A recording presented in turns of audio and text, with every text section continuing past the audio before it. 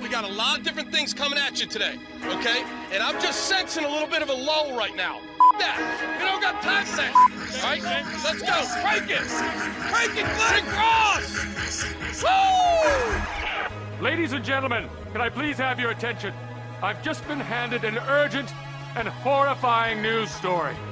And I need all of you to stop what you're doing and listen. You're listening to Rock Chalk Sports Talk with Derek Johnson and Nick Springer on FM 1017 and 1320 KLWN. Depend on it. Hey, what's happening? Welcome into another edition of Rock Chalk Sports Talk with Nick Springer. I'm Derek Johnson. Hey. We are going to talk some KU foosball today. We're going to be joined by Matt Tate, Lawrence Journal World, Kevin Flaherty, 24/7 Sports. We got some KU football audio to get to you. Right off the top, let's play a little game of reckless speculation. Oh, my favorite. Kenny Logan on Twitter tweeted. This is, by the way, I just noticed this just now. What's that? Did you notice what time he tweeted this? I did not bother to look, no. 5:42 in the morning. He's an early riser. Getting after it, dude. He's an early riser, man. Man, just putting us all to shame. Early bird gets the worm. I know. Got some news for y'all the 17th. What could that be in reference to? Well, I think it's in reference to December 17th. Well, reckless speculations. Recklessly speculate. Okay, well, Kenny Logan could is be announcing he's going transferring to on the 17th. Draft. He's announcing he's going to the draft. He's announcing he's skipping the bowl game. Opting out Those of are all bowl the negative game. things that we just went over. Could be coming back. Yeah. He has another year of that. eligibility. Could it be like an NIL thing? Could have signed some kind of NIL deal. He could have I don't know. I mean, I'll say this. Maybe he got his family some Christmas presents and he's going to tell us what it is on the 17th. Just spoil the surprise. Maybe his birthday's the 17th. Have you thought about that? No, I have not. Maybe that's the That'd news. be kind of a that it's his birthday. No offense, but that'd be kind of a self-absorbed way to be like, "Hey, everyone, I'm announcing something. It's my birthday. Everybody, look at me." Honestly, swear to God, my birthday's next week. Yeah. You're telling me if I go on Twitter right now and tweeted, "I have some news for you next week." Yes, that's selfish. And then on your birthday, you're like, the news is, everybody's like on pins and needles, like, oh, what could it be? And you're like, it's my birthday. Nobody would be on pins and noodles if I said I had news. Nobody would care. But no, I mean, okay, fine. Listen, you said reckless speculation. I am giving you reckless speculation. Yes, I appreciate giving you that. what you asked. That. No, this is okay. So I do think this. Like, we just threw a couple things out there just for the sake of doing it. I will say this: like, reckless speculation. If it was like it would not be a transfer thing. If he was going to transfer, he would have just done it. You know, why would you not just do it now? Yeah, I mean, it could be going pro, and maybe you're like saying, I'm going to go pro and skip the bowl game. But again, why would you not just do that now? You know? Yeah, because aren't there practices between now and the 17th? Yes. So it's like, what's up with that? So maybe it is like he's going to announce he's coming back for an extra season, but then. Why wait? Like, what is special about the 17th for that? I'm telling you, it's like you're right. I think you're right. It is gonna be something like that. I think here's my guess. I think it's gonna be something with like NIL. It's gonna be some sort of like either like he's gonna start hosting a podcast, or he's going to release some NIL gear, or he's gonna have like a signing somewhere. Let's extrapolate that out. Yeah. If he announces an NIL thing on the 17th. Wouldn't that then lead you to assume that he is going to return for another season? To KU specifically? Could be, unless it's money to, help fund. You got to buy like a trainer and get an agent and stuff for the draft. I don't know. But yeah, that'd probably. be stupid. Probably. Sign an NIL deal and then go to the draft 2 months later? Yeah, what if it could just be announcing some big NIL deal he signed. That's what I'm saying. Yeah. Yeah. But then wouldn't that lead you to assume that he's going to return for another year then? Probably. Right? Yes. By the way, speaking of NIL, I don't know if you saw, Grady Dick has a new NIL deal as well with Adidas. Which doesn't make any sense to me. Why? Well, because you're already with Adidas. You're at an Adidas school. But now he is. Like him specifically. Yes. So like he can do commercials for them or be on photo shoots, or specifically like he wears Adidas stuff at Kansas, but he can't be like, hey. He's not promoting Adidas. Yeah, exactly. But he's promoting it by wearing it. But now he is all encompassing Adidas. Like he could, if he wanted, when he's off the basketball court, I mean, KU's compliance would probably get mad about it, but he could show up to like a random event wearing Puma or Nike socks if he really wanted, right? He could be wearing Jordan shoes. But now that he's sponsored by Adidas, he does that. He's, in trouble. That's dumb, I think. I do wonder if we, in regards to the Grady Dick thing, I wonder if that, like, are we going to eventually see a way when a lot of these apparel contracts expire? I forget what the one with Adidas was for KU as well, like 10 years, $150 million, it was something like one that. of the biggest they have of any school. It was. And when those deals expire because when that was signed, as along with a lot of these other ones, it wasn't in the same time period as NIL. Like NIL was a couple years after, to where the biggest reason that the shoe companies do this with the different schools is so that, when people are watching on TV, they see their favorite player wearing Adidas shoes or cool But now Adidas they can just gear. go directly and get the player. Exactly. So I do wonder if we're going to hit a road in about 10 to 15 years from now when all those contracts have basically expired, but they're just going to they're going to no longer negotiate with the school. They're more so just going to be like, you can wear whatever you want. We're just going for the individual players we really want. Well, okay. But see, where you run into the issue, obviously, is like, what if Nike wanted to sign Grady Dick to an NIL deal, but he goes to Kansas? Well, but that's what I'm saying. So right now, that would be a problem. And actually a good example of this, so there's the high school kid, Mikey Williams, who's like a top 20 recruit in the country for the class 2023. Didn't he sign with Puma? He signed with Puma. And so supposedly that has had it's created kind of a logjam for, I forget who I think he decided to go to Memphis or something. Are there any Puma schools? No, there's not. So it makes it very difficult, right? So you have to come up with something with your compliance. It makes it very complicated for figuring that stuff out. But what I'm saying is that in 10 to 15 years from now, Kansas wouldn't even have Adidas, right? Like, I don't know who the apparel sponsor would be. It would just be. But I think from the school standpoint, I understand. But from the school standpoint, I think if you're a school, you want universal stuff. Yes, you do. Then they would still want to re-sign with like Adidas or re-sign with Kansas would, yes. Whatever. Well, any school. Right? Yes, correct. Okay, so then what's the issue? Because what if Adidas or Nike says, why are we shoveling out all this money to sponsor all your athletes when we only care about this handful? Because, I mean, I think it's like the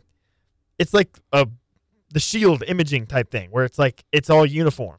You know what I'm saying? Yeah, no, that's great and all. I'm just saying I wouldn't be surprised if that does get to a point where, they're just like, there is a big apparel company. Well, that could be a disaster for non-revenue sports then.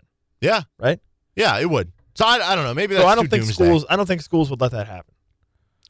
I think schools would say, you have to sponsor our whole school. I don't think it's up to them though. Right? Well, I don't think it is either, but it's like, I think they would push heavily for that. Certainly. I would think. Yeah, for sure. But I don't know. But it also brings up the idea of what's that? I love ideas. Well, they could still have their contracts with the different schools, but what if in addition to that you end up with them like doubling down on it, where it's not just, hey, we're giving you 10 years, $150 million for all your sports to be sponsored by us. We're also going to individually pay your entire basketball team. No, I think that would be the route that you would go. And then way we're going to guarantee that you have think about it this way. All the best recruits. Mass Street Strategies, the NIL company with KU. I think the way it could work would be like when KU recruits a player, so KU has their contract with Adidas, but then when KU basketball or whatever, football recruits a player, then that player, when they sign with KU, they simultaneously they sign with Adidas through their Mass Street or whatever, through their NIL. You see what I'm saying? Mm-hmm. So it's like it's like you sign two contracts. One to commit, or I guess, scholarship, whatever. One to commit to the school, but then you sign a second one that also binds you to the shoe company, I guess. Well, and if that happens, basically what all these guys... that would make it really, really, really difficult to transfer at that point. Yes. Very much so. Which, dude, this stuff is already the Wild West as it is. And nobody is enforcing any laws. There's nothing, none of that's going on. No, I saw a report today from somebody who covers recruiting saying some player got offered $5 million in NIL money. Yeah, in the portal right now. Also, I don't know if you're aware of this or not, but There was an NCAA like injunction or whatever, temporary law put in place last year that explicitly states that you're not allowed to use NIL as inducement for recruiting. Yeah, That's what's happening at every school in the country. I know that because it's like, how are they supposed to police that? Right? Well, then don't have the rule. I know they shouldn't. But, well, the NCAA, they're just ridiculous. Yeah. Well, I mean, they're just siphoning money off of the tournaments. That's it. They don't do anything else. Like, we're going to see, like, Colorado, for instance, with Deion Sanders now, NIL money at their disposal, I would assume they'll have a bunch. Like, well, I don't know. They don't even have the money to pay. Yeah. They don't even have the money to pay him. But, like, don't you think that, like, with how impactful the portal can be, Colorado could legitimately go from being the worst Power 5 to being school, like a Pac-12 one title of the top, contender. Yeah, exactly. Yes. Like 4 or 5 teams in the Pac-12 next season. Easily. Yeah, I don't think that's that crazy to think at all. In fact, I think it's probably could happen. It's funny because when we think of like coaching hires in college sports, immediately the two biggest things that come to mind are you think of recruiting and you think of like schematics. Or like right? developing players. Yeah, sure.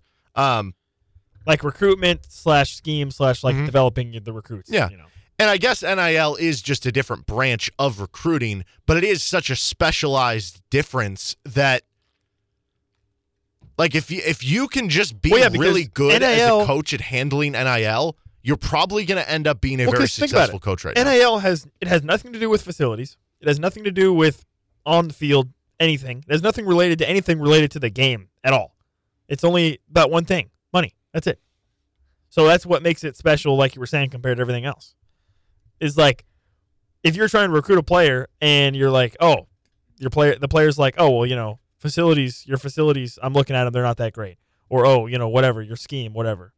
With money, it's like, oh, we have more money. Yeah. Okay.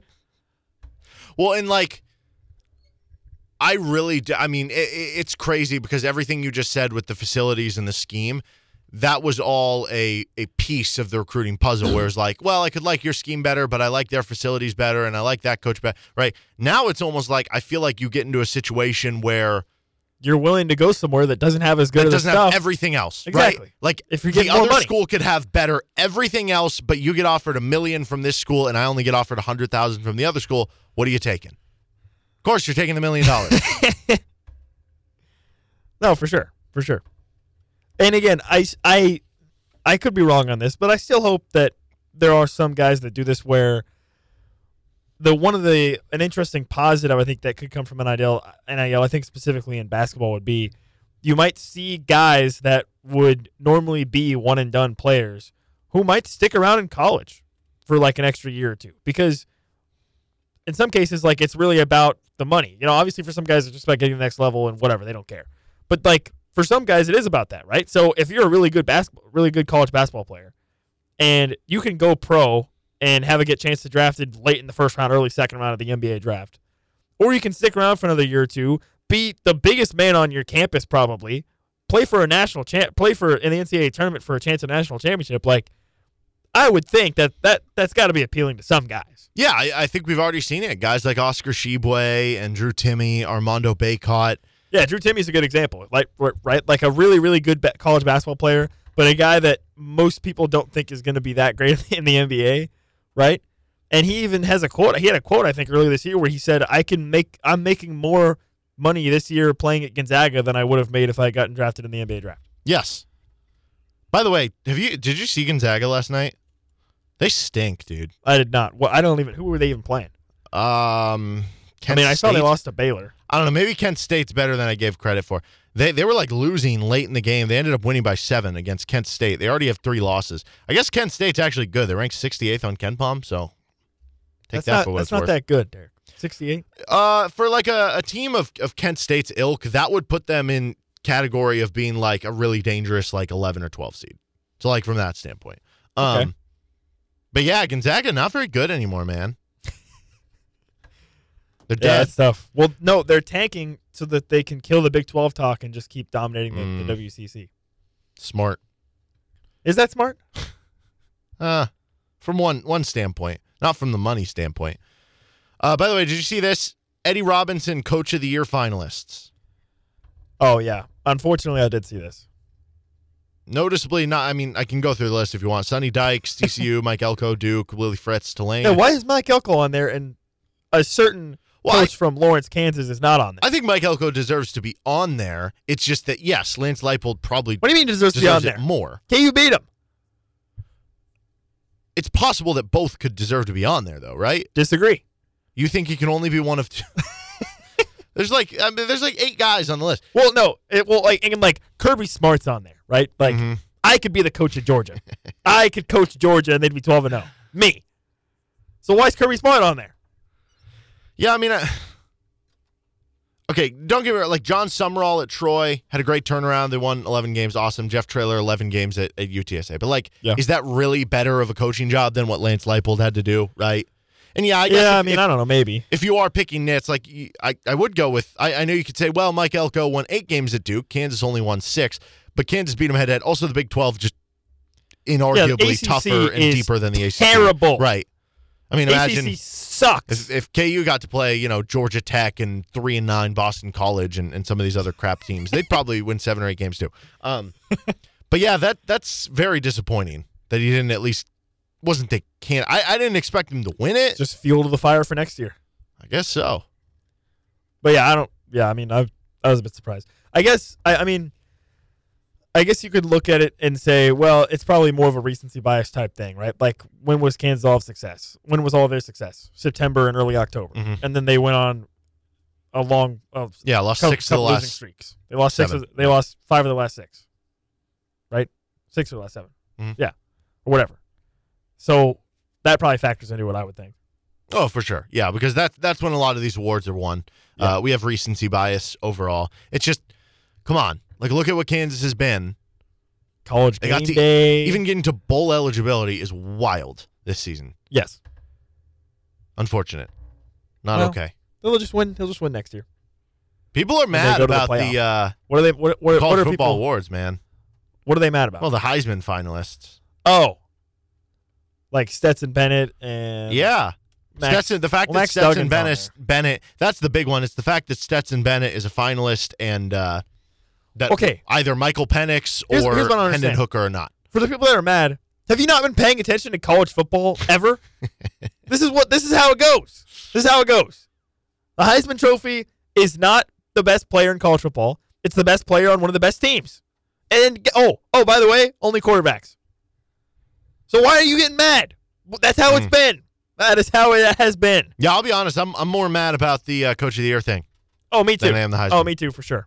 Because whatever, Stetson Bennett's going to. Why are you going to get? Anyway. What are you going to get mad about? That's how it's always been. No, My bigger gripe with the Heisman, like I said, just invite 5 people every year. Don't invite that's where you run into problems. You just invite 5 guys instead of the 4.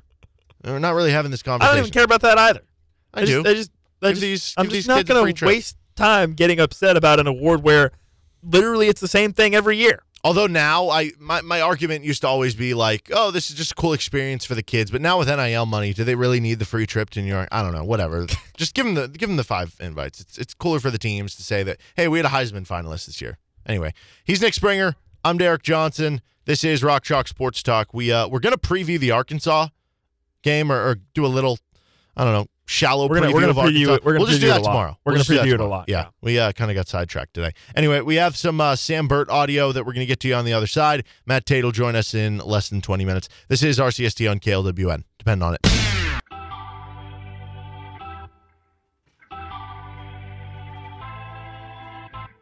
Welcome back in. This is Rock Chalk Sports Talk on KLWN with Nick Springer. I'm Derek Johnson. And we're joined now by one Matt Tate of the Lawrence Journal-World, KUSports.com.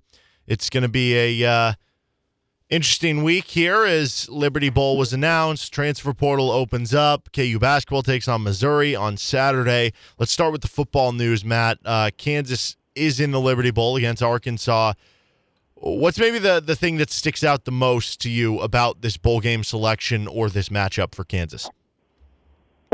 First of all, I think it's a great matchup. I really do. I think it's obviously a great opponent from a great conference, an SEC team. You get a chance to test yourself there. If you win, the way things have been going in college football lately with the SEC and the Big Ten trying and succeeding and separating themselves from the rest of the world.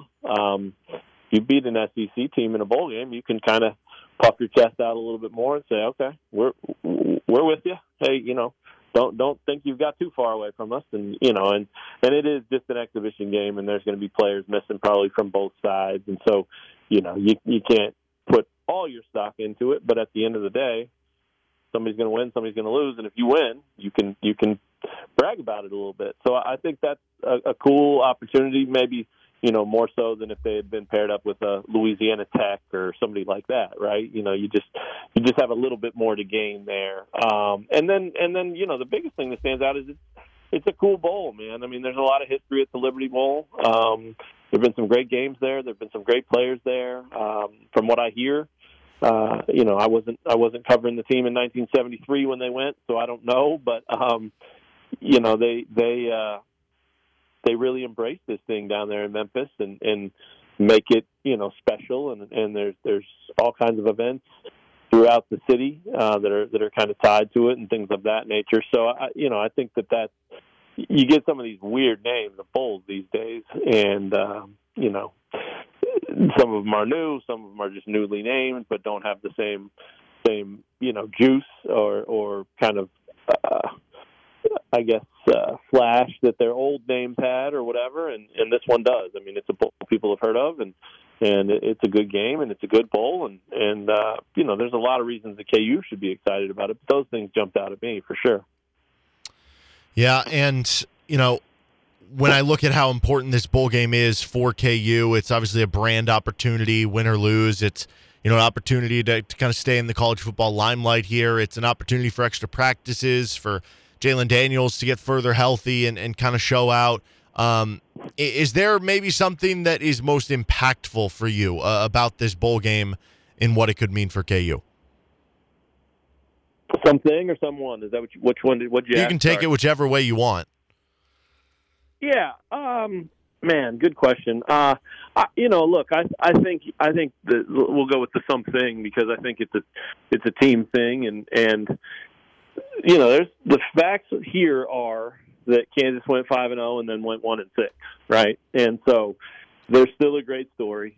They big picture are going to look at this as a really special year. They're going to look at it as a huge part of rebuilding and turning this thing around, and it could go down as a massively important year.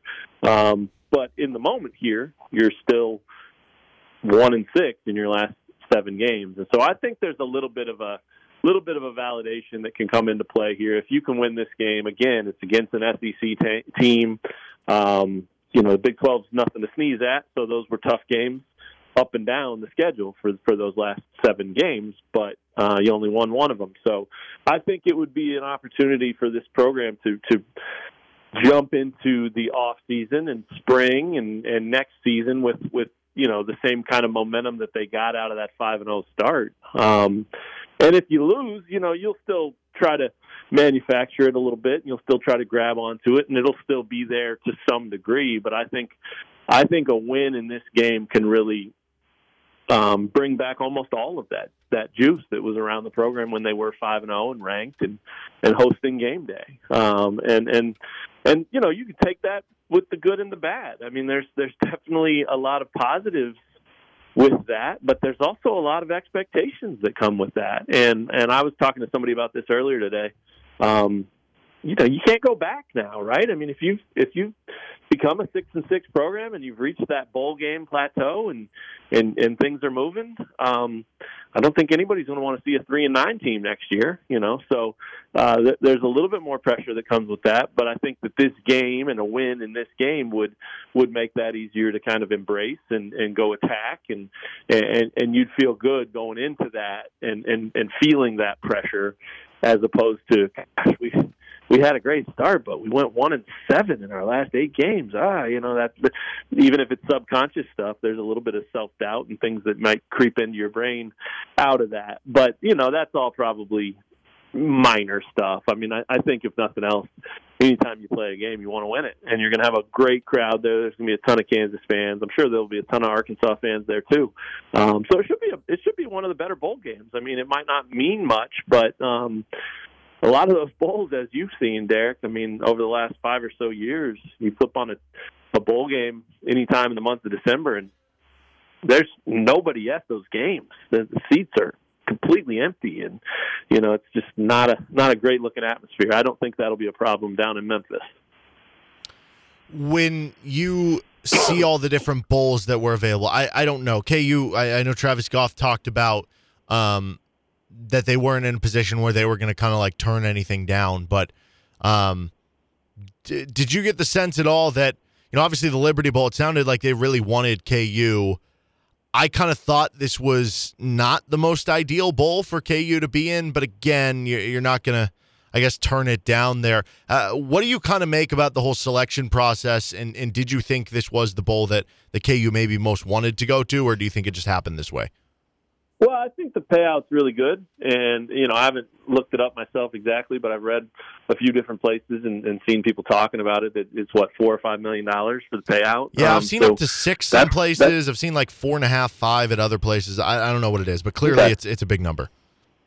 Yeah, in that range. And look, the most important thing to remember about that is they're not going to make any money on this. I've never talked to a coach or an AD or a program even that has made a bunch of money off their bowl game. I mean, in terms of travel and sending people and all the things that go into setting up events and, being down there and all of that stuff, there's expense that comes with going to a bowl game too. So a lot of times I think people, the general rule is if you break even, you won. And so, it's not like they're putting that money straight in their bank account and feeling good about that. But it's bigger than $1.7 million or $2 million, and so you do stand a better chance of making a little or definitely breaking even or whatever it is. So that's important to remember when you're looking at if this was a good outcome or not for them.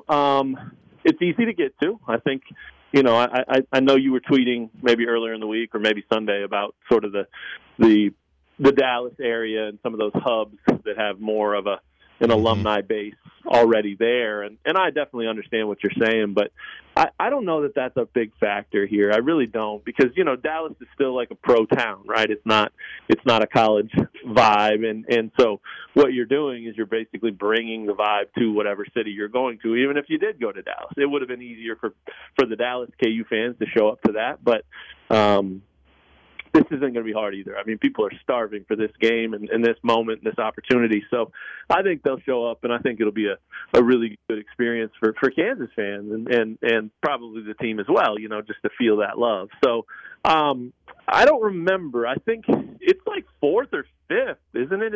Maybe 4th in the pecking order? Yes, I wrote 4th. it. But that's pretty good. I think especially if you're Kansas and you remember that you went 1-6, down the stretch, it's probably safe to say that most years a team that went 5-0 and then 1-6 would probably be down there at 7 or 8 as the last. Well, we'll just take whoever's left. We're the guaranteed rate bowl, or we're the first responder bowl, or whatever we are. And I guess we got you. Hey, all right, we always wanted you anyway. You're going to say that, right? So I think the fact that they were chosen. Maybe a little bit ahead of where they finished in the conference, and especially chosen after a 1-6 finish is significant. I mean, I think that the Liberty Bowl probably did embrace the story that is Lance Leipold and his turnaround, the story that was Jalen Daniels before he got hurt, and just the sort of story that this whole resurgence of this program is, and there's peripheral things associated too. I mean, you're bringing the university that's the defending national champs in basketball, right? I mean, does that mean anything to a bowl game? Maybe, maybe not, but it might mean something to a city. It might add a little. Oh, Kansas is coming. Cool. Let's go check that out, or whatever. I don't know, but I do think that it would make a lot of sense for the bowl reps and whatever teams are playing in the bowl.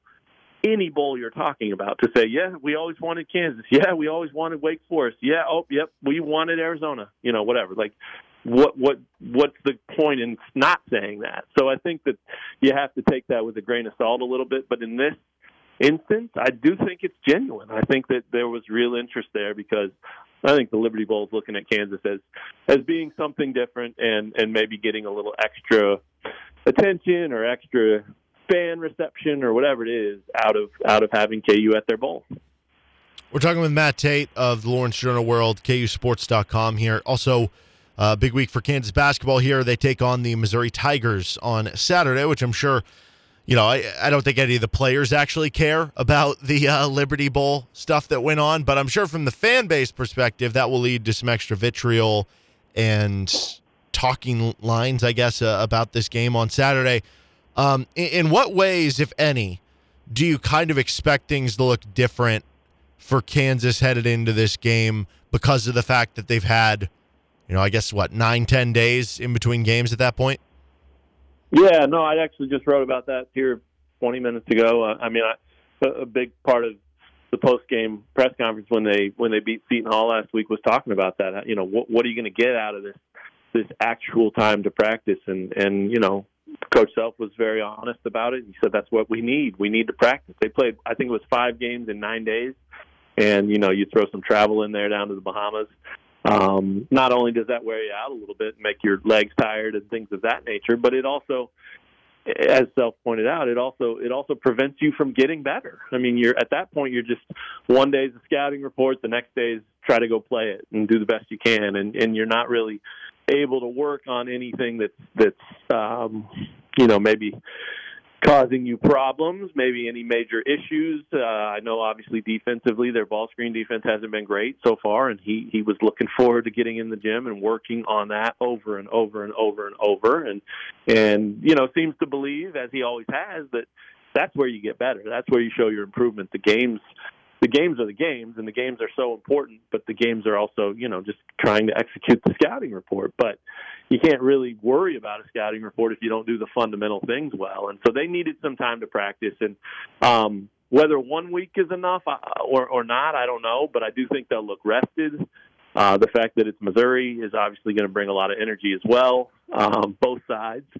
So I don't think you'll have to worry about this being a game that doesn't have everyone's attention. Obviously, if you think about last year's game with Missouri, it was very clear that KU was ready for that game. I don't think Missouri was. I'm sure they had a scouting report. I'm sure they had things they wanted to do. But to me, thinking back to that game, I think that was such a mismatch, and I think the Tigers knew it, and I think they showed up really wishing they weren't there and rather being anywhere else. And the game and the start and the final score and all that reflected that for sure. So I think this will be a much more competitive game. Missouri's off to a good start. They've got a chance to validate their start with a big win or even just playing well against the 6th ranked team in the country. So, all the border war stuff's there. There's no doubt about it. But I think it'll be a big game, really, for both teams, and I think if you're looking for something, it'll definitely be the defense. Does KU continue to give up easy buckets at the rim? Do they continue to let their guys drive by them? Does that ball screen defense continue to look like a problem, maybe non-existent even? If you're seeing that, then the week didn't do much. If you see them locked down and have a little better handle on how that goes, and Missouri can't run their stuff, or they're starting their stuff way high on the floor, or whatever it is, then I think that'll tell you all you need to know about whether the week was good for them. But the good news for KU is they get this 8-9 days, like you said, and then they get another 6-7 days before Indiana comes in. And then, not to say Missouri's not going to be a tough game, but Indiana's really good, and they're going to bring some serious talent to Allen Fieldhouse on the 17th. And KU will need to have another good week of practice leading up to that. So the good news is, after 5 games in 9 days, they go 2 games in 15 days or 18 days or whatever it is. So they should start to show signs of looking a little bit more like a Bill Self Kansas team on the defensive end. And then offensively, I think it's just legs. How do you look? How do you feel? Are you tired? If you're not tired, they've got plenty on offense, and I think that'll show up. Well, this is the first game in Columbia in, quite some time, 10, 11 years, I guess. How would you describe that environment? How would you describe games that are played there for maybe some Kansas fans who haven't experienced that before, or maybe are a little bit younger and haven't seen the Jayhawks play in Columbia in a bit? Yeah, it's crazy, man. These teams walk in there, these Kansas teams walk in there, and they're public enemy number one, and that's from minute one. For a more recent point of reference, you think back to last year's games in Lubbock when Texas went to play Texas Tech, and Chris Beard was coming back, and they're outside the bus and they're yelling and they're harassing him and all of that stuff. It's definitely along those lines. I'm interested to see what it will be, because you'll have an entire student body that has no idea what the rivalry is about. The people that most recently experienced it in 2011 or 2012, whatever it was, they're old like me now, right? So that's they might not be around. They're certainly going to be watching it, and I'm sure they're talking about it all week and all of that. But it'll be interesting to see how big that atmosphere is. But there's going to be a lot of lifelong Tiger fans there, of course, and so whether you've actually lived it and experienced it or not, you've heard it, and it's been passed down to you. And if you're a Missouri fan, you're supposed to hate Kansas and hate them with a passion and all that stuff. And so I'm sure they will, whether they know why they are or any of that. It may not matter. I just think their goal is going to be to make it miserable for Kansas, and they could. When the place is full and when it's loud. I mean, it's tough place.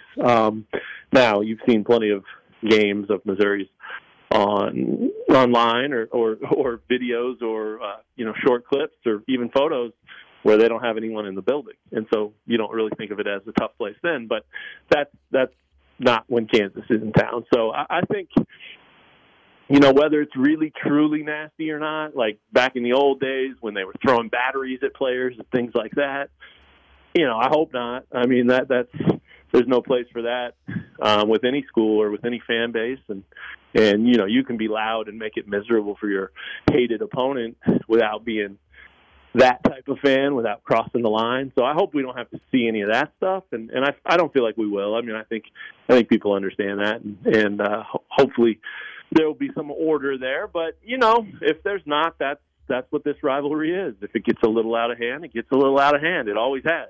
So it'll be really interesting to see. Last year was weird because Kansas and Missouri hadn't played for so long, and getting that rivalry going again was unique and something new. But it didn't feel that different because it was still Allen Fieldhouse. Allen Fieldhouse is still always full, whether you've got Kentucky in there for game day or Baylor for a Big 12 game or Texas or K-State or whoever. That place has the same kind of energy, the same kind of juice, and can get crazy. That's where I think this will be so different, because Missouri doesn't have that regularly, and they're going to have that on Saturday. And so we'll see how it all goes down. But KU's got to play well. I mean, I don't know that Missouri's schedule has been real tough, and so I don't know that there's some people out there that think they maybe should be ranked and all that. I don't think they're there yet. But you can't do much better than winning every game to start, and so they'll be fired up, and they know it's a big opportunity, and that atmosphere and just having that energy in your own building will KU's going to have to show up and play well, and it'll be interesting to see what they do and what they can learn about themselves too. He is Matt Tait. You can check out all his work throughout the week in the Lawrence Journal-World and at KUSports.com. Matt, appreciate the time as always. All right, Derek. Thanks, man. You guys take care, and we'll talk to you soon. All right, that's Matt Tait, Lawrence Journal-World, KUSports.com. This is Rock Chalk Sports Talk. 1 hour down, 2 to go with Nick Springer. I'm Derek Johnson. We got some Chiefs talk next.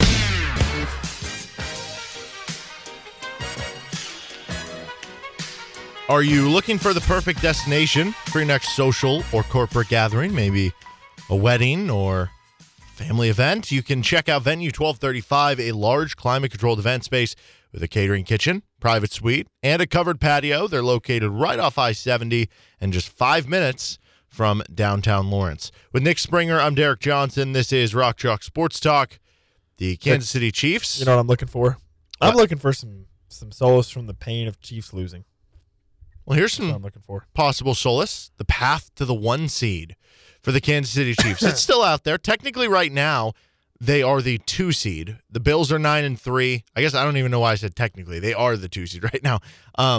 The Bills are 9-3. The Chiefs are 9-3. Bills obviously have the head-to-head, And then the Bengals are not far behind at 8-4. I guess technically the Dolphins aren't far behind either at 8-4. Yeah, the Dolphins are an interesting one. Yeah, and I don't know who they still have to play. But the path to the 1 seed still is very good for the Chiefs. It obviously becomes more sticky because of the fact that they do not have the head-to-head and therefore do not have the tiebreaker against the Bills or the Bengals if they wind up with the same record. But everything is in front of the Chiefs right now with the rest of this schedule that they should be able to win out. Yes, you would think. And if you want to get the 1 seed, that's probably what you have to do. There is a case that you could make that they could even survive one loss if that other weird loss does come at some point. But if you want to secure it, just go win out, because given, which we're going to get into the schedules here in a second, given the remaining schedule for the Bills, it's kind of tough. Yeah, I wouldn't say there's a good chance they lose a game, because it's still the Bills. They're a really good team, but there is a real chance that they lose a game. Yeah, we'll get into it, but the Chiefs have by far, the easiest schedule remaining. I mean, it's not even close. I guess I should bring up Baltimore here too. They're also 8-4. No. I mean, it's hard with Lamar out, but I don't know how long he's out. There was a report today that 1 to 3 weeks. Yeah, exactly. So if it's just 1 week, I don't know. It's not that crazy. That their schedule is not very hard. No. Okay, so let's start with this. We'll look into the Chiefs. Okay. Here's what they have left. I'm listening. At Denver, at Houston, W. versus Seattle, W. versus Denver, W. at Las Vegas, W. Against the greatest team of all time. Who?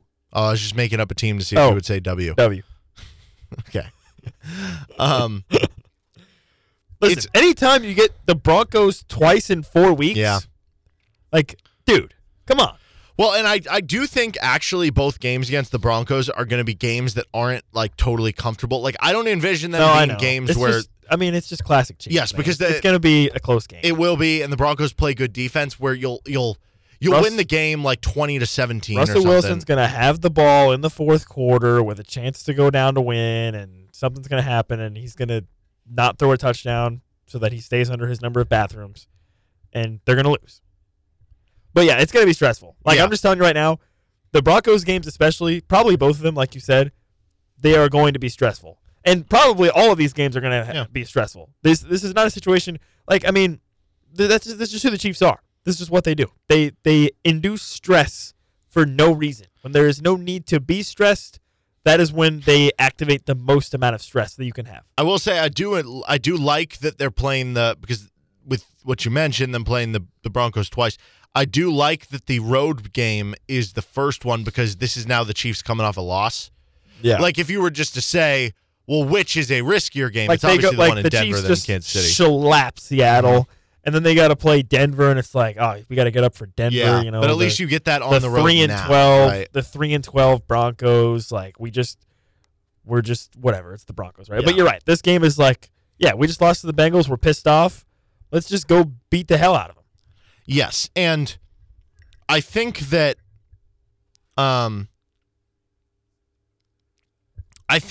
realistically, they should go undefeated here, given the fact that sometimes the Chiefs do lose weird games. Now, you have said you think the Colts one got it out of the way. I still feel like there could be one more, because sometimes we have seasons where there's two.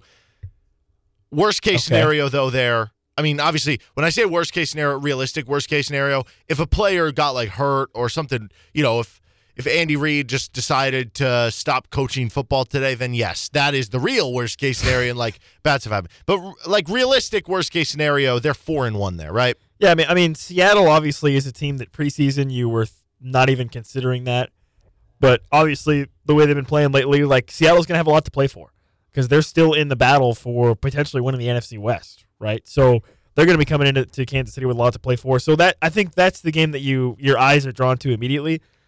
And then obviously the Raiders, that one, anything can happen, right? It's a rivalry game. It's the last game of the season. That game could be for the Chiefs to play for the 1 seed, right? So the Raiders, while they might be eliminated from the playoffs by that point, a chance to stop the Chiefs from getting the 1 seed, like they're going to be up for that for sure. Yeah, I don't love that game at the end, because they are the type of team that we know plays up to the Chiefs level, and like Derek Carr either plays horrible against the Chiefs or he plays like really well against the Chiefs. So that is maybe a little bit scary. But yeah, I do think worst case scenario you're 4-1. But I mean, the Houston game, like Houston, right? Okay, and then the two Denver games, as we've highlighted, you should easily win. Yeah. you would So you're think. looking at either 13-4 or 14-3. The Buffalo Bills are the biggest competition. And they have, in my humble opinion, obviously I'm extremely biased. Mm-hmm. They have, to me, 4 games of the last 5 that they could easily lose. Yes. But will they? Does that mean I'm saying they're going to go 1-4 in the last 5? No, you're just saying they're all just games. saying they have 4 yes, games that they could lose. Yeah. And they'll be favored in all So of even them, if they except maybe lose, Cincy, I don't know. all they have to do is lose 2. Yeah. So if they get the Jets at home this week, but I do They think already they'll lost win to. that. They already But lost to yes, the you're Jets. right. But I think that's further reason for me to think they're going to beat them. Like, are they really going to get swept by the Jets?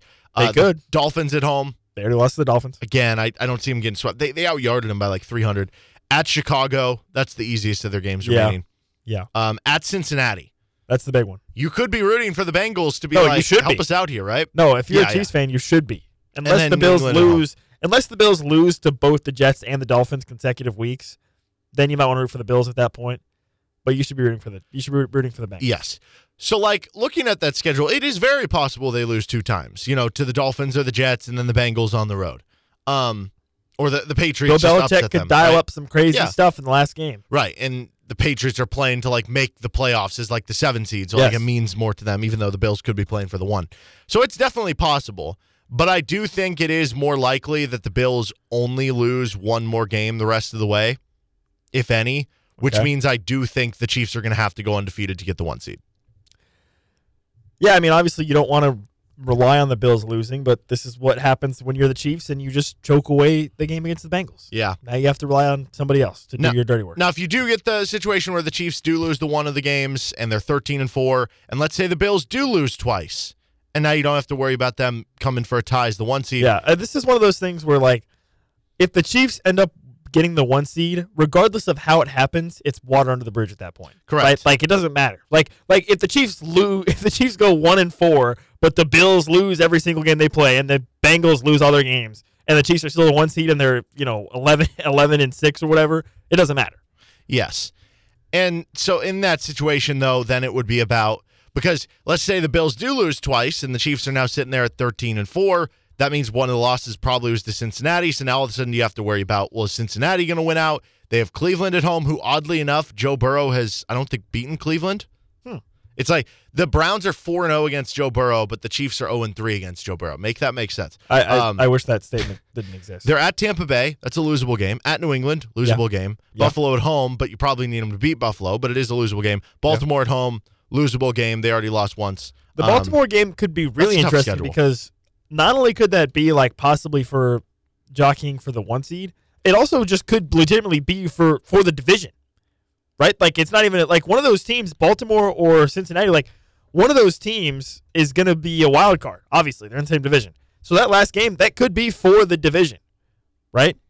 Which, regardless of if it's for a 1 seed or not, it could be huge in terms of who's going to be playing on the road that first weekend in the wild card or vice versa. You know what I mean? Mm-hmm. So that's it. That game has a lot of implications just beyond possibly being the Bengals trying to get a 1 seed. Yes. And then I guess if we want to throw Baltimore in there, because their schedule is easy. I mean, if they get by Pittsburgh on the road this week without Lamar, and then Lamar comes back at Cleveland, I mean, that is kind of a tough game with Watson back. But Atlanta, who's fine, not crazy, Pittsburgh at home, I don't and then know, at man. Cincinnati. We had that conversation like, what, They're gonna 3 lose weeks one or ago? two games, We had right? that conversation 3 weeks ago or a month ago. We were like, wow, the Ravens have a really easy schedule. They could be a 1 seed. Well, And then guess they what? lost to the Jaguars and almost lost to the It Broncos. turns out the Ravens suck. It turns out they're bad. It turns out they're not very good because Yeah. they're barely beating not very good teams, and they've lost to some not very good teams. Yeah, so maybe we shouldn't include them. So here's the path for the Chiefs. Win out. Oh, And that's then easy. hope the Bengals beat the Bills. That is Oh. the easiest path. That's the easiest, Yeah. most simple path. That's easy enough. Outside of that, you lose one game. You better hope. I mean, at that point, the Bengals have to beat the Bills, and you hope the Bills lose one other that they're not supposed to, and then you hope the Bengals lose to either the Browns, Buccaneers, Patriots, or Ravens. I just refuse to live in a world where the Bengals are the 1 seed. I just don't think it's going to happen. I don't believe it. Yeah. So yeah, I mean, it's the Bengals. but this year above all, I would say is probably of the like Mahomes era. I mean, you could argue Or over remember, years, but like, Dude, over the summer, this was billed as a soft rebuild for the Chiefs Yeah. this season, right? Yeah, And yeah. everyone was like, "Oh yeah, the Chiefs they might go 10-7. The Chiefs might go the over-under was 9-8. 10.5. The over-under Chiefs, was 10.5. You know, the Chiefs might go 11. I actually saw somebody on Twitter made a good point about this. It's like everyone predicts in the preseason the Chiefs are going to go 11-6 or the Chiefs are going to go 10-7 or whatever. And now here the Chiefs are 9-3 and they lose some games and everyone's like, Yeah. "Oh my God, the Chiefs lost! What? How did they lose? Oh, we're panicking." Yes. And it's like, oh, you predicted in the preseason that they were gonna have this was gonna happen. Yeah. It's like you predict the Chiefs are gonna lose to the Bills. The Chiefs lose to the Bills, and then you're mad. Yes. Then you're mad that they lost to the Bills or the Bengals. Yeah. No, it's a very good point. It's the same thing with KU basketball where it's like, oh, this doesn't look right. And it's like they're 8-1. We knew they were going to have early season struggles in certain ways. They have a young team. Anyway, but I will say, like, this is to making the Super Bowl among all the other Mahomes years, this is probably I don't know if you would agree with this. This is probably the most important that it has been for the Chiefs to try to get the 1 seed, because if you think about it, just from the scheduling perspective, like we saw the opposite of this last year, right? It's think about the odds just in general of saying our path to the Super Bowl, we have to beat the Bengals and the Bills. Okay, Versus but if I you don't- said we just have to beat one. That's exactly what you're saying. I don't think they'll have to beat both. But that's if you get the 1 seed, you don't. Even if they're a 2 seed, I think they might not have to. No, because if you're the 2 seed and the 3 seed is, let's say the 1 seed's the Bills, the 2's the Chiefs, and the 3's the Bengals, right? You would play the 3 seed in the divisional round, assuming the 3 seed beats the 6 seed in the wild card. No, that's Yes. No, that's not how Yes. that works. Yes, it Because is. if you're the 2 seed, you'd play the lower seed. You would play the 3 seed. The 1 seed would get the lowest seed remaining. If the 3 seed wins, they automatically play the 2 seed, assuming the 2 and the 3 both win. So you're saying that the Chiefs being a 2 or a 3 seed would be really bad. Yes, basically what I'm saying is if you're the 2 or the 3 seed, you're going to then have to play one of the Bengals or the Bills in the divisional round, and then you're going to have to play most likely the other one in the AFC Championship. Whereas if you're the 1 seed, guess what? The Bills and the Bengals have to play in the divisional. You get to avoid, and you only have to beat one of them. So I feel like from that standpoint, I mean, we saw a perfect example last year. You play the game, unbelievable game, you beat the Bills, and then you just run out of steam against the Bengals. Whereas the Bengals get the Titans, right? And so I almost feel like this year. Stop the bus. Okay. Last year, the logic you're applying to this year from last year doesn't actually check out because the Titans were the 1 seed. So the Chiefs, Yeah. We're a because lower- the Bengals were the 4. exactly. So the Bengals got the easier path by being the lower seed last season. So Well, that's that the logic 4 doesn't seed. apply to this season. It does to the 2 or 3 seed. The Bengals were like the 4 seed last year, right? But exactly. So but you're arguing basically that this year it would be the Bengals would be the 1 seed or whatever, and so they would play. But that didn't happen last year. No, that's not what I'm saying. I am saying if you're the 1 seed, right? Okay, so we can agree on this. Let's What? start with this. Okay. The Bengals, the Chiefs, and the Bills. Those are going to be your top 3 seeds in the AFC, hypothetically in this scenario, right? It could be the Ravens if they win the division. in the Sure. North. Probably not though. Okay. So we are in agreement that the Well, but- most but- likely scenario, not the, of course, other things can happen. The most likely scenario is that those are the top 3 Well, what if seeds, the correct? What if the Dolphins win the AFC? All right. Okay, sorry. give up. Sorry. Continue. I'm following. If those 3 are the top 3 seeds, like you Correct. think is going to That's happen, the most likely outcome. Yes. if you're the 1 seed, you would only have to play one of them to get to the Super Bowl. Yes. If you were the 2 or the 3, you would have to play 2 of them to get to the Super Bowl. Assuming they the bracket advance. holds. Yes. Yeah, that sucks. Yes. That's terrible. Wow, that's so bad. So, extra importance, win out, and hope the Bills lose once. I There you said at the beginning of this segment that I wanted some solace for losing to the Bengals. This is just making me more upset that they lost to the Bengals. Yeah. What are we doing here? Because, I mean, they would be, Oh, we'd be cruising. yeah, exactly. If they would We'd have won be that on game, the beach, just hanging out. Yep. 1 seed. had not to have make to it a little worry about tougher. any of this That's stuff, the Chiefs' man. way, though, right? It's, hey, No, it we is. can do this, but we got It to is make the it a Chiefs. little tougher. It is right? the Chiefs. It's like, hey, we'll get there, but on the way, we're just gonna lose to the Colts just for fun. Yeah. Just why not? Just to spice things up a little bit, and then we're gonna go on the road to the Bengals, and we're gonna have the lead, and we're just gonna fumble. Mhm. We're just gonna mess around and lose there, and then we're just gonna make life more stressful for everybody. He's Nick Springer. I'm Derek Johnson. Stupid Chiefs. We have High School Sports Weekly. fandom is literally the dumbest thing ever. It's so stupid.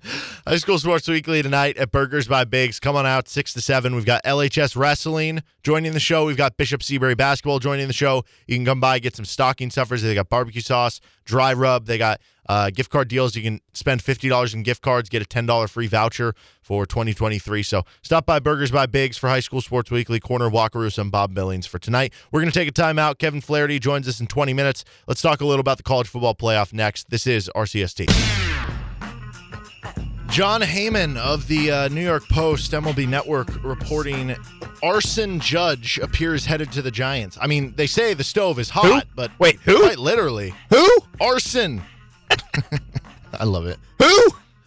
Side note, if Aaron Judge is signing with the Giants, I might That's a huge day for you. I might just leave the show right now and go, do some laps, I don't know, scream in excitement. So Yeah, just to let you know, I could leave here at any moment. That's very exciting for a resident San Francisco Giants fan. Very Derek exciting. Johnson. Very, very exciting. By the way, I was reading an article because obviously a lot of people have mentioned, and I don't know how much people actually care about Aaron Judge, but I'm going to talk about it anyway. Go for it. Floor is yours. Well, in that some people have mentioned, like, well, why would you sign in San Francisco? You're going to lose all your home runs. And, Wait, why would he lose all of his home runs? well, just from like the Yankees have this like super easy porch, and the Giants is a tough don't they place have to the hit. right field where the wind blows out? Yeah, it's super close, but it's like really hard. Like I'm pretty sure only one player ever, and the stadium's been around for like 20 years, who's been a right-handed hitter, has hit what they call so not just a home run to right field, but if you hit it over the wall and then get it into Yeah, don't they have a the splash water right counter. there. They have a Yeah, splash they counter. do. Only one home run from a right-handed hitter has ever happened there. So like that's kind of crazy. Oh. But they unlike StatCast, they have a thing where you can see how many home runs the player would have at every Yeah, stadium. yeah. And it was like because he had 62 with the Yankees. I think it was 61 in the Giants ballpark. So it's not that big of a difference. But here's the best part. You can find what he did in Coors Field, which the Giants play the Rockies in Coors Field 9 times a season. That's true. He would hit 73. That's what he would have hit last year. Arson Judge, baby. Arson Judge. Let's do it. He's going to burn it down. Yep. I mean, Wait. No. what? Nothing. Oh, you scared me there. You think I was going to be like, wait, no, actually he just signed with the Yankees. Well, I mean, it's still possible. oh, John Heyman just tweeted, Giants say they have not heard on Aaron Judge. My apologies for jumping the gun. Dude! Wow. Dude! Wow. If he doesn't end up signing with the Giants, I'm going You're to gonna sue find John John Heyman, and I'm going you to should send him a Twitter message or say send him something really mean. an angry. One thing I've always wanted to do, and I still would like to do this sometime maybe, is I want to gather up all of the people, corporations, whatever, that have angered me, and I'm going to sit down and I'm going to write some letters to all of them. I'm going to send them to them. Be like, hey, this time, this day, whatever, you made me really mad. And so here's a letter expressing my displeasure with whatever it is you caused me to be mad about. Sincerely, me. Okay, but this is also, now we have, We should do a segment like that. We should just write angry letters. I actually love that idea. So you can write an angry letter to whoever. Yeah, so what we could do is you write an angry letter and then we'll bring it in and read it on air to whoever it is. Okay. But Well, it's got to be you got to put some flair into it. You know what I'm saying? I like that. Do you have anybody that's on your letter list? Oh, dude, legit, I swear to God, you can ask my dad about this. When I was a kid, when I was like 10, 11, 12, I actually did have a running list of people that I was going to write to that I was mad about. Like, I remember Fox Sports was on there. Fox Sports was on there because I used to be a NASCAR fan when I was a kid. And if I remember right, when I was younger, Fox Sports took off a segment of like their NASCAR coverage that I really liked. And so I was really mad about it. And I was like 9. And I was going to write a letter to Fox Sports, be like, "Hey, you took away my joy of whatever this segment." I don't remember what it was, but that's just one example. But yeah, I used to have a list.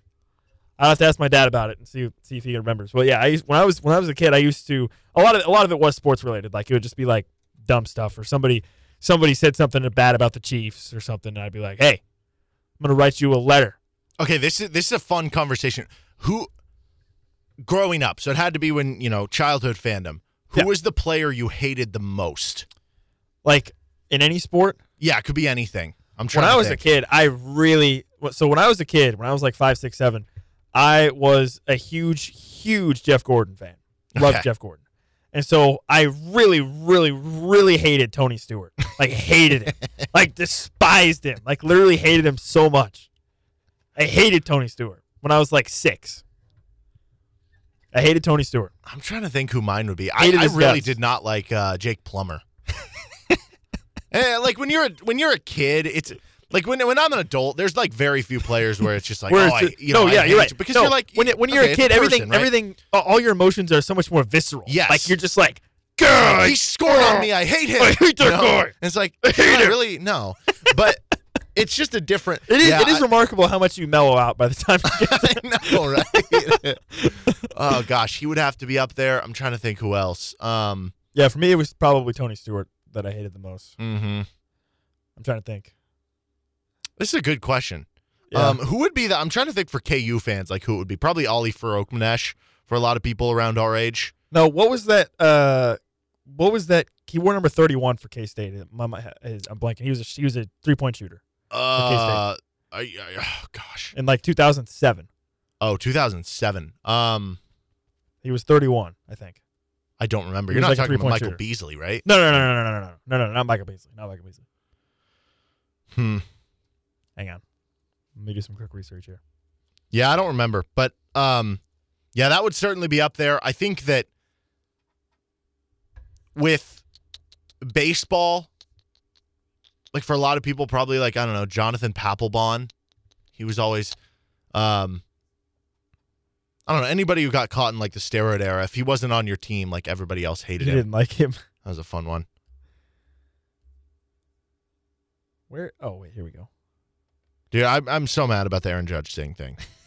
Aaron Judge thing still. That is tough, honestly. You can't do that. No, you really can't. Like, come on, John Heyman. You're better than that. Susan Slusser of the San Francisco Chronicle, Giants beat writer, tweeted 7 minutes ago, buzz in the lobby as Judge is going to sign with the Giants. So Responded wait. to that. Apparently a decision was made in the last 30 minutes. But So now when was that tweeted? this was tweeted like a couple minutes after the Heyman thing. But now I'm just wondering if, because it says buzz in the lobby, does that just mean everybody in the... So winter meetings are going on right now. I don't know if you knew that. Okay. And they're in like the San Diego whatever hotel. So here's my guess. Everybody's a buzz in the lobby because they're like, hey, John Heyman just reported that Darren Judge is going to... So everybody's probably like, so annoying, dude. John Heyman is now on that Is he list. on your list? Yes. And the fact that he said Arson Judge made it even better, and it made it funnier. It did. No, that was hilarious. Oh, no, not 31. 20, Dennis Clemente. That's the guy from K-State. Oh, Denny Clement. Yeah. That guy was really good. Didn't like that guy. Mm-hmm. Well.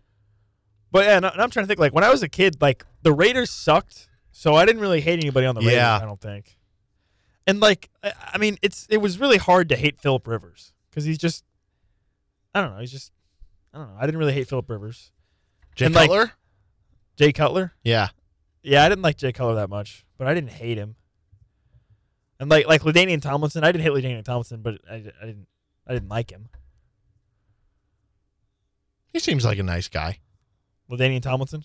Mhm. Yeah. Oh yeah. Well, and it's like LaDainian Tomlinson was one of those things where he was just so much better.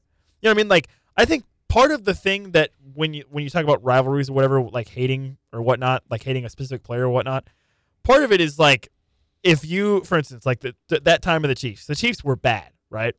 And LaDainian Tomlinson was just so much better. Like, it didn't even make sense to hate him because you just knew he was going to beat you. You know what I'm saying? So it's like, I think part of the dynamic of having that sort of hatred of a rivalry is like it has to be like somewhat competitive. Whereas with LaDainian Tomlinson, it was just so obvious that he was the best player that that's just how it was. So I never hated him either. Yeah. He is Nick Springer. We're going to shift gears, talk with Kevin Flaherty coming up next. This is RCST on KLWN. Depend on it. I'm Derek Johnson, joined now by Kevin Flaherty. of 24/7 Sports and CBS Sports. And Kansas is going to be playing in the Liberty Bowl against the Arkansas Razorbacks. The over-under really high, like nearly 70 in the game, which means this could be some exciting stuff. And certainly that could be the expectation with a couple good quarterbacks, two good offenses, some defenses that have struggled at certain points of the season. Kevin, as far as the matchup goes in this bowl game, what is most intriguing to you about the Liberty Bowl? Yeah, I think a lot of it that's interesting to me is how Brian Borland is going to attack this defensively. Because I think, if I were to ask you guys and say which offense did Kansas struggle the most to stop this year, you might say Oklahoma. When you go back and look at that game, the tempo that Oklahoma played with, I think we talked about that very next week, sort of how Kansas wasn't really built to play well against that type of offense. And that's what Arkansas runs. It's the same system. They also play with tempo. Oklahoma's a little bit faster. I think Oklahoma was like a top 5 tempo this year.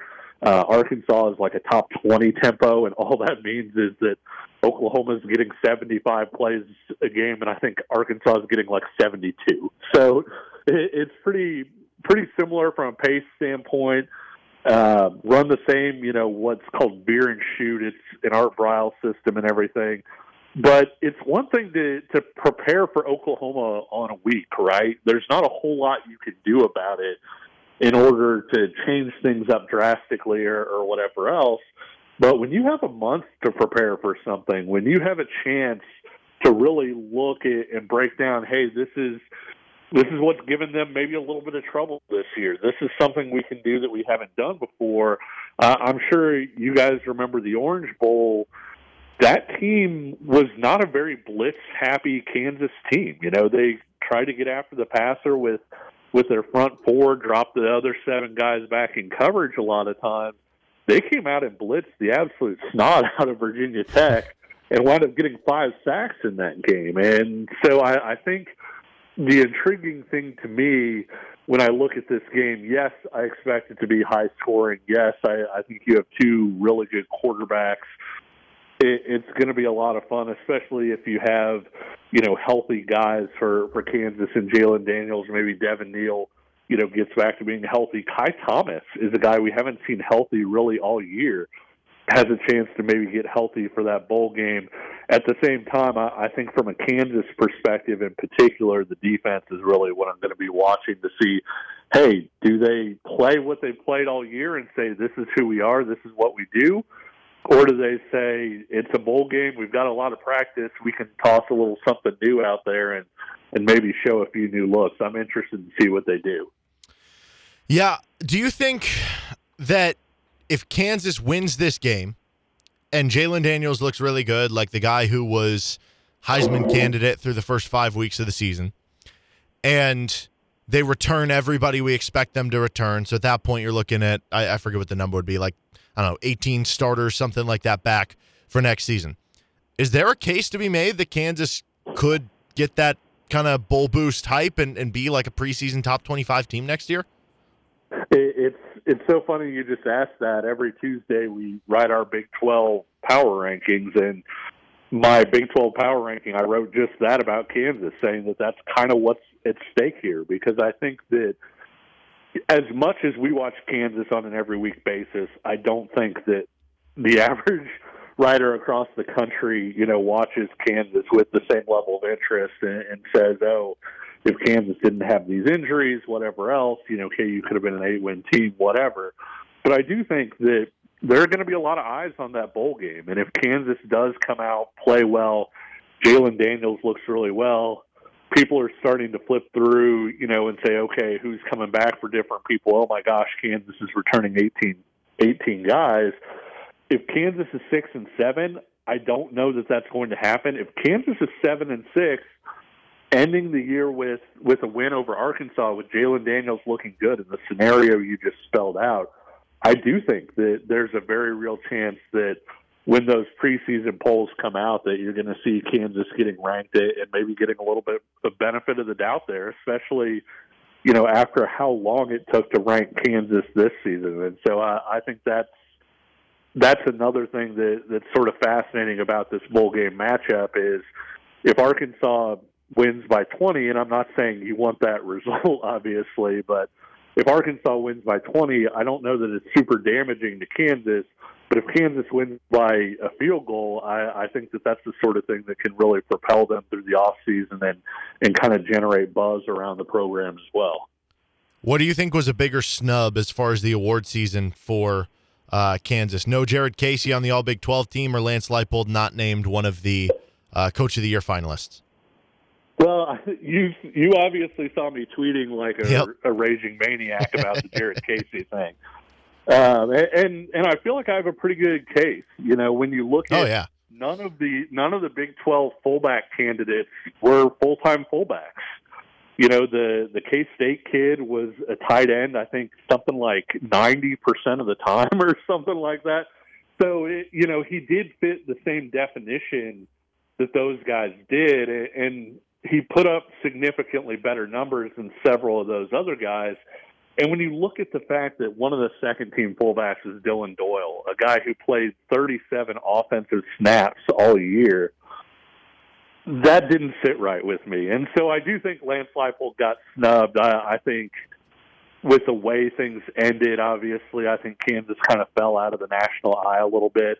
I do think Indy Kotelnicki maybe got snubbed pretty good for Broyles Award stuff as well. But I would say Jared Casey, just because you're talking about for him to be a second-team All-Big 12 guy, all he had to do was get named over a linebacker who only played in short yardage offensive situations and barely played offense, and instead, Casey didn't even get honorable mention. And so I think that's the one that kind of jumps out at me. We're talking with Kevin Flaherty of 24/7 Sports and CBS Sports here on RCST. TCU ends up making the playoff despite losing to Kansas State in the Big 12 title game. How do you kind of see them faring in the playoffs in terms of, I guess, their matchup with Michigan, and also, do you give them a real shot at winning the title, or does that seem like too big of a long shot? Well, I'm not sure anybody's got a great shot against Georgia at this point. I mean, that team has looked really, really good with the exception of the Missouri game where they looked, pretty much bored for three quarters and then said, oh, crud, we could lose this game, and then turned it up at that point. So I think Georgia's a sort of a no-doubt number one. If you were asking me, hey, Georgia versus the college football playoff field, I'd probably pick Georgia, if we're being honest about it. At the same time, I do think TCU has a chance to really acquit itself well against Michigan. And I'm fascinated to see that game, just given the fact that TCU didn't have a great run defense, over the course of the season, but there were enough moments in there that made you feel like, well, there's a possibility here. I mean, you look at what they did to Bijan Robinson. I think Bijan Robinson had under 40 yards, under 30 yards rushing in that game. I don't remember what it was specifically, but you look at their performance in that game, you look at what they've done at certain times, and then all of a sudden you give those guys a full month to specifically prepare for Michigan's running game.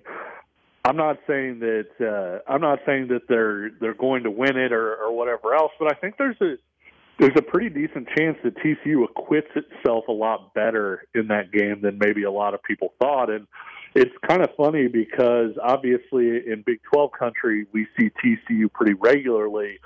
I thought it was very apparent though at the end of the season that maybe the only times that people really saw TCU were sort of the end of that Baylor game and the Big 12 title game, because when you heard a lot of people talking about, hey, how good is TCU actually, I felt like a lot of the criticism and a lot of the different things sounded like they were coming from people who weren't super familiar with watching TCU play this year.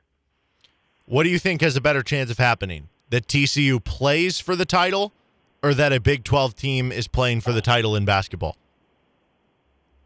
Oh gosh, I'm pretty much always going to take the TCU thing, because just mathematically they have to win one game to get there, and the NCAA tournament, it's really, really tough to get through, and you need a certain semblance of luck and all the different things that go along with that. I also think you look across the Big 12 in basketball, and there are some really good teams in there, obviously.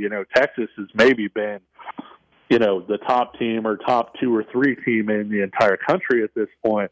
But I still see that as a really flawed team because of the way that they're really streaky shooting the ball. I think that Kansas is a very flawed team right now. Baylor defended probably it's the best that it has all year against Gonzaga because they've had some real issues defensively, I thought. And even then, kind of needed a break or two at the end to go their way in order to win that game by a point. And so I'm not sure that there's a Big 12 team, and I'm not saying this is going to be the same thing in March, but there's not a Big 12 team that I circle where I just say, my gosh, like this team is an absolute buzzsaw. They're going to be favored to reach the national title game or win it. Whereas I think that TCU, you're talking about one game. So, Michigan plays a bad game, TCU plays a great game, TCU's through. And so I'd probably pick TCU in that scenario. Well, if we're just looking at the Big 12 overall right now, because we have seen some of those defensive issues prior to the Gonzaga game for Baylor, and obviously with Kansas, we've seen a few hurdles that they've had to jump over. TCU had early season struggles. Should Texas be considered the number 1 team in the Big 12 with a bullet right now? Texas is the best team right now. Yeah, like if the NCAA tournament were tomorrow, then Texas would be the odds-on favorite to go the furthest of any Big 12 team. And I don't think that should surprise anybody. I think that Texas is a very good defensive team. There are a lot of things about Chris Beard's teams in the past when he's brought guys back, and I know we've talked about that on the show before. His best teams have had sort of a returning core of players, and as much as we fell in love with all the transfer additions last year, I think this year when you looked at, hey, they've got all these guys back and they're adding talent to that, I think this year really looked like the team that I thought had a chance to maybe achieve what people thought last year's team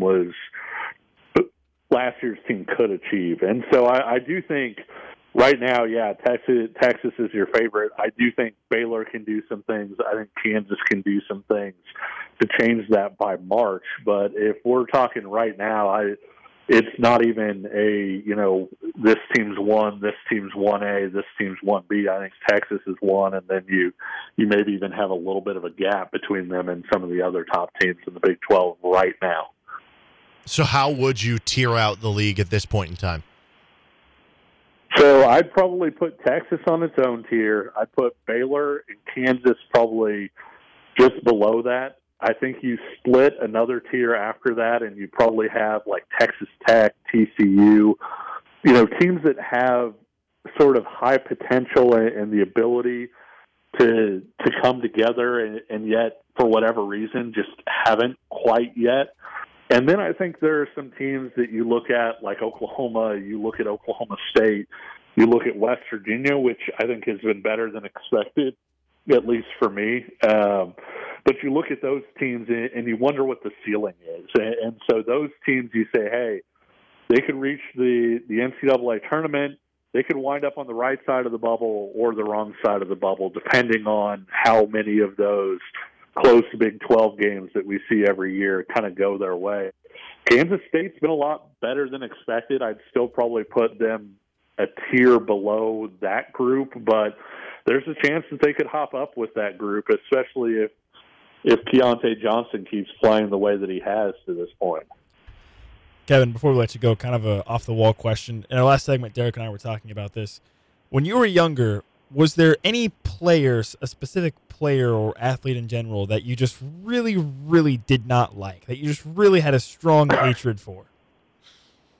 Yeah, I think for Kansas people and people who grew up watching Kansas of a certain age, I feel like Jason Sutherland is going to ring a lot of those bells. And it's kind of funny because just a couple of years before with that dominant Missouri team that went undefeated through the Big Eight, I always respected Melvin Booker. It was kind of like the end of Anchorman, where he's like, I don't like it, but gosh darn it, do I respect you? Type of deal. And then a couple years later, you get Jason Sutherland. And I think, like I said, for people who grew up around Kansas at, a certain age, baseball, I feel like it's a little harder to dislike individual players, maybe even football a little bit in the same way. But basketball, yeah, I think Jason Sutherland was a guy that you just hated for your team to lose to that guy because you just did not like him at all. That's a good answer. I said for me growing up, I think it might have been like Jake Plummer. Was my I could get that. See, there we go. See, yeah, there's no it's like I see it. Yeah. Well, Kevin, I appreciate the time as always, man, and have a good rest of your week. All right, thanks a lot, guys. See you in a couple days. Yeah, thanks. There we go. Some barbecue lunch with Kevin.